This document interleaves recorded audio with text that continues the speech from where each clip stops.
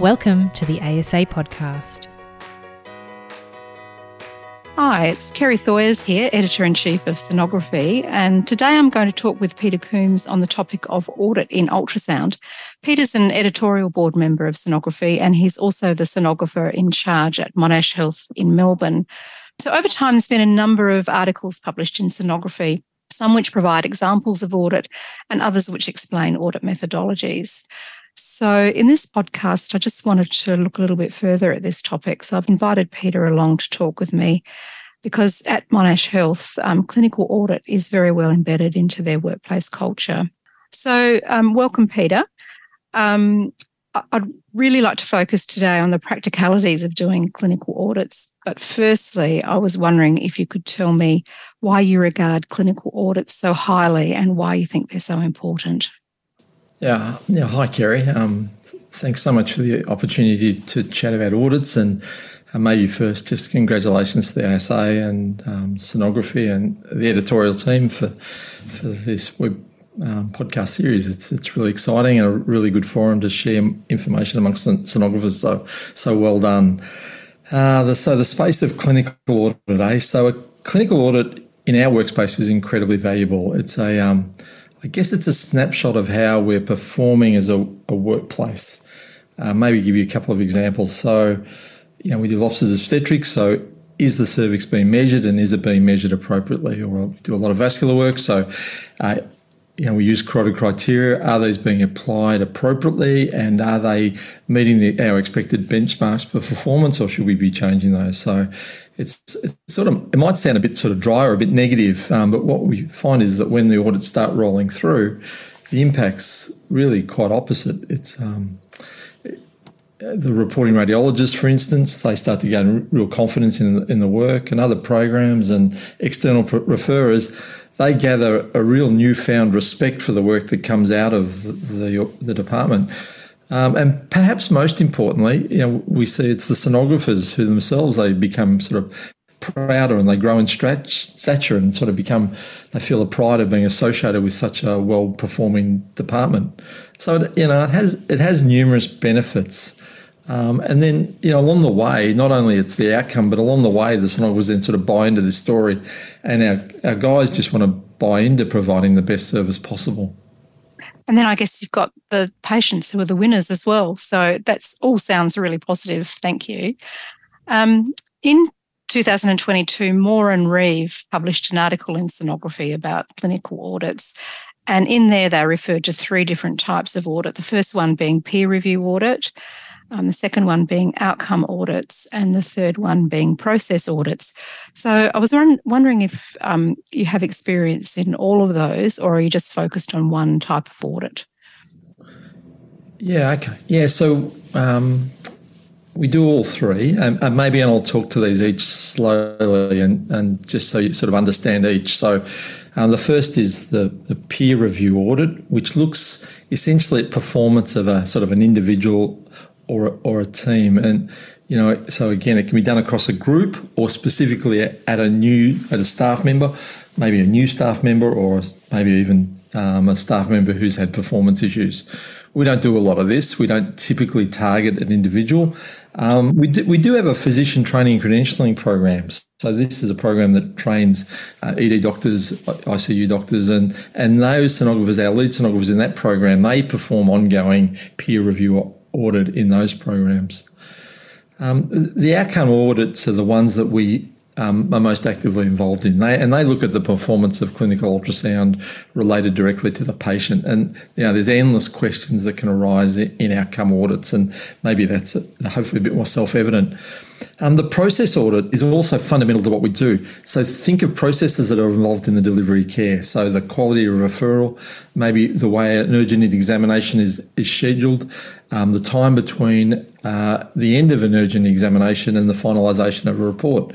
They're little steps that we do regularly. They're little processes. And so you can audit the processes. We recently ran a process audit on ovarian torsion. It was quite illuminating, really, to examine the pathway of women as they move through a referral pattern for ovarian torsion. how quickly were they seen, how quickly were they scheduled, how quickly was the report done, how quickly was it read and acted upon. It's quite illuminating in terms of understanding the patient journey. Okay. So just perhaps to give us some perspective of what you're doing in your department, can you give listeners an idea of how many audits you would do at Monash Health and perhaps, how many sonographers are involved in that in your institution? Yeah, sure. So we're a reasonably sized group. There's 60 active sonographers spread across 6 sites, 11 departments. So we're reasonably big, and within that, there are 13 leadership roles, and these leadership roles are about sites and educators. Each of the leads, so there's 13, have their own team or involved with a team. And each of these leads are expected to perform one major audit across a year, supported by their teams. So it's sort of 13. And then we have a sonographer fellowship program, and this is sonographers who specialise for a year in a particular area. And there's typically half a dozen of those within our service. And the hope is each of these fellows also perform a major audit across a year. We end up with around 20 major audit pieces delivered out of the service each year. Mm-hmm. And then sort of running along intertwined with this, a range of much smaller audits that are done as they are needed. So it's reasonably substantive, albeit reasonably informal. Yeah. So it does sound a lot. So my next question is that this obviously takes some substantial time commitment. So can you tell me a bit about the time commitment that's required and over what period of time that commitment extends? Yeah, no, it's such an important question. And, I'm just cringing as I'm replying here. The tyranny of time, it's just so hard. And like all other ultrasound services, we struggle to find non-clinical time. I've probably created this illusion of sonographers sitting around for days on end doing these audits and not scanning. But I promise it's not like that.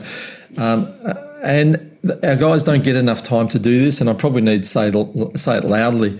The profession doesn't get enough time to do this. And so we as a profession, we must change this and align ourselves with other health disciplines and just find more clinical time to provide quality activity. Anyway, so what do we do? How do we cope with this question of time? So we keep the design and the scope of all the audits achievable. We don't do massive audits. We get many hands involved in data collection, so they're done within teams. We use the natural breaks in our clinical life. So, collect some data before lunch, collect data when a patient doesn't turn up. So it's sort of it's done in sometimes in quite an ad hoc way. But we do then apportion small amounts of time when we need to get these audits sort of completed, written up and presented in a form that is both deliverable to our team and also deliverable to the operation beyond our team. Okay, so you're saying that you use natural breaks, but then sounds like you do quarantine some time as well.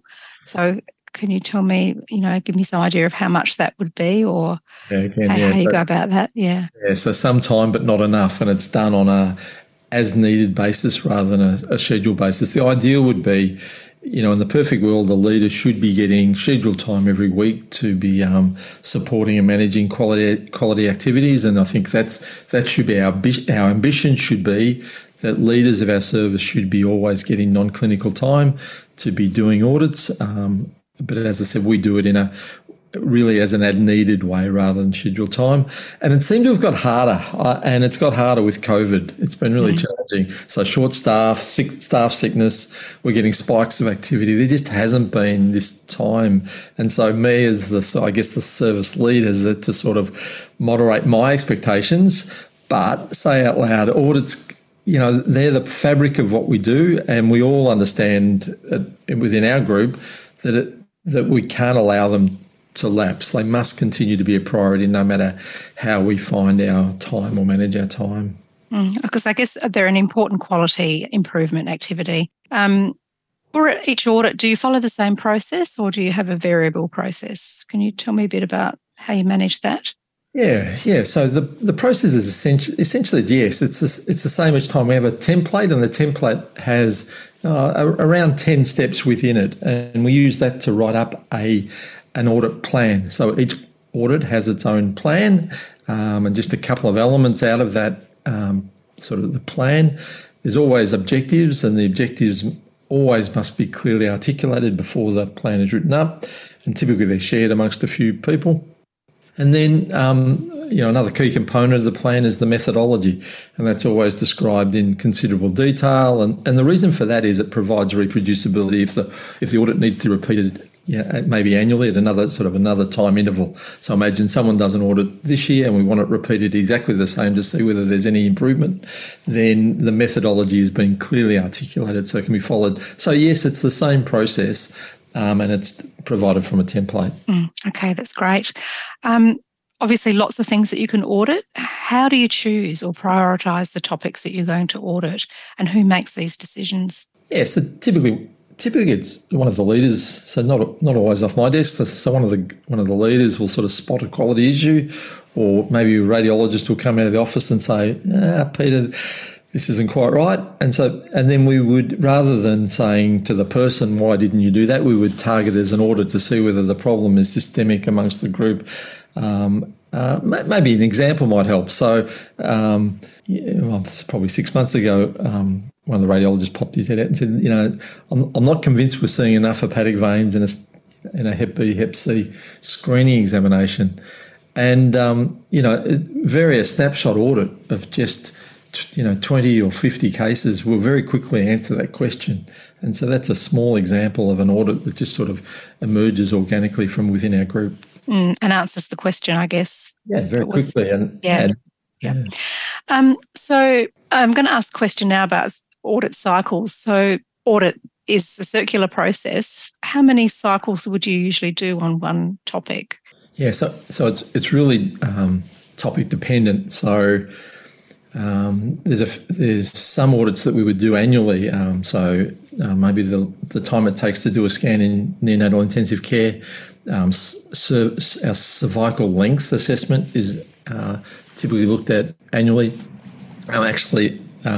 This Friday, Alona Lavender, one of our team, is presenting an annual audit on our second trimester work, and she was telling me through the week that she's looked at 400 patients. And I mention Alona's work because she's incredibly productive in this space. So we do a second trimester, and that will involve patient recall. What percentage of patients get recalled for follow-up?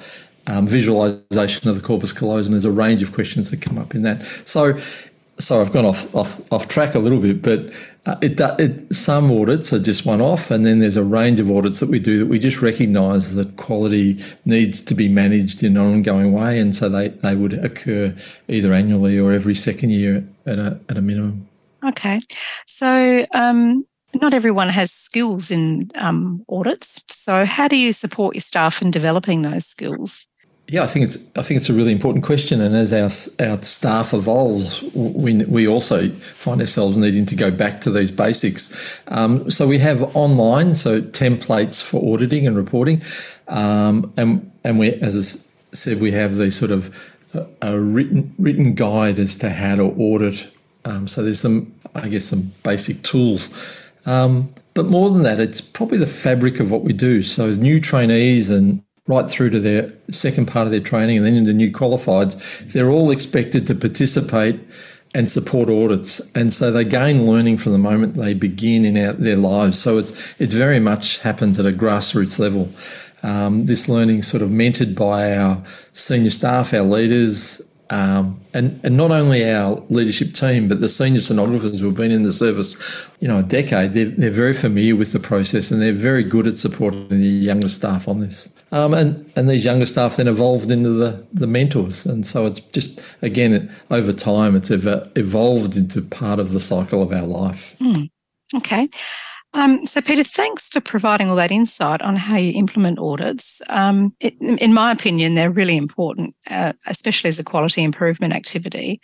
And I'd like to encourage sonographers, especially seniors or leading sonographers, to look at doing them in their own workplace. I guess they don't have to be large projects, as Peter said. It's probably a good idea to start small and grow and expand once expertise develops. Just before we close off, Peter, do you have any other tips for sonographers that might be contemplating performing audits? I think whatever you do, make sure it's achievable. And I touched on that with hepatic vein example, didn't I? So choose an area where there's plenty of examinations. So you don't want to be sort of searching for just a few examinations. Start with a very narrow question, something which is quite, almost binary. And start small, as you just said, Kerry, just so it can be achieved reasonably efficiently. Maybe an example might be the best way to do this. And I sort of did this a little bit, but we see a large number of Hep B, Hep C patients, and I used this example earlier on with the visualisation of the hepatic veins. And another example would be liver size. So hepatic size has been really topical because of Jessie Child's excellent work in this area. And so therein is a simple audit question. So the audit question might be around the efficacy of your department in reviewing liver size. And so what's the first part of the audit? A reflection on your own policies and procedures around hepatic size evaluation in your workplace, and then identify the standard, what is expected today in terms of measurement of the liver. And then do an audit. And maybe it's small, maybe it's just 20 cases if you're a small department. And that will take virtually no time. And then keep your questions reasonably simple. Are your sonographers evaluating the liver size? Yes or no. Are the caliper placements appropriate? Yes, no. And then feed your learning back to the team. I ran an audit on our liver size. We found that 15 out of 20 livers were measured, so only 75%, and of those that were measured, only 10 were sort of concordant with our current standard. And then maybe in that process, you might decide to adopt maybe liver volume instead of liver length, and there may be a conversation around is that where the calipers are meant to go? And so that whole process of sort of learning and quality improvement and then change, you'll find that your sonographer colleagues will become incredibly engaged, and they'll really value the feedback, and they'll begin the journey of quality improvement with you.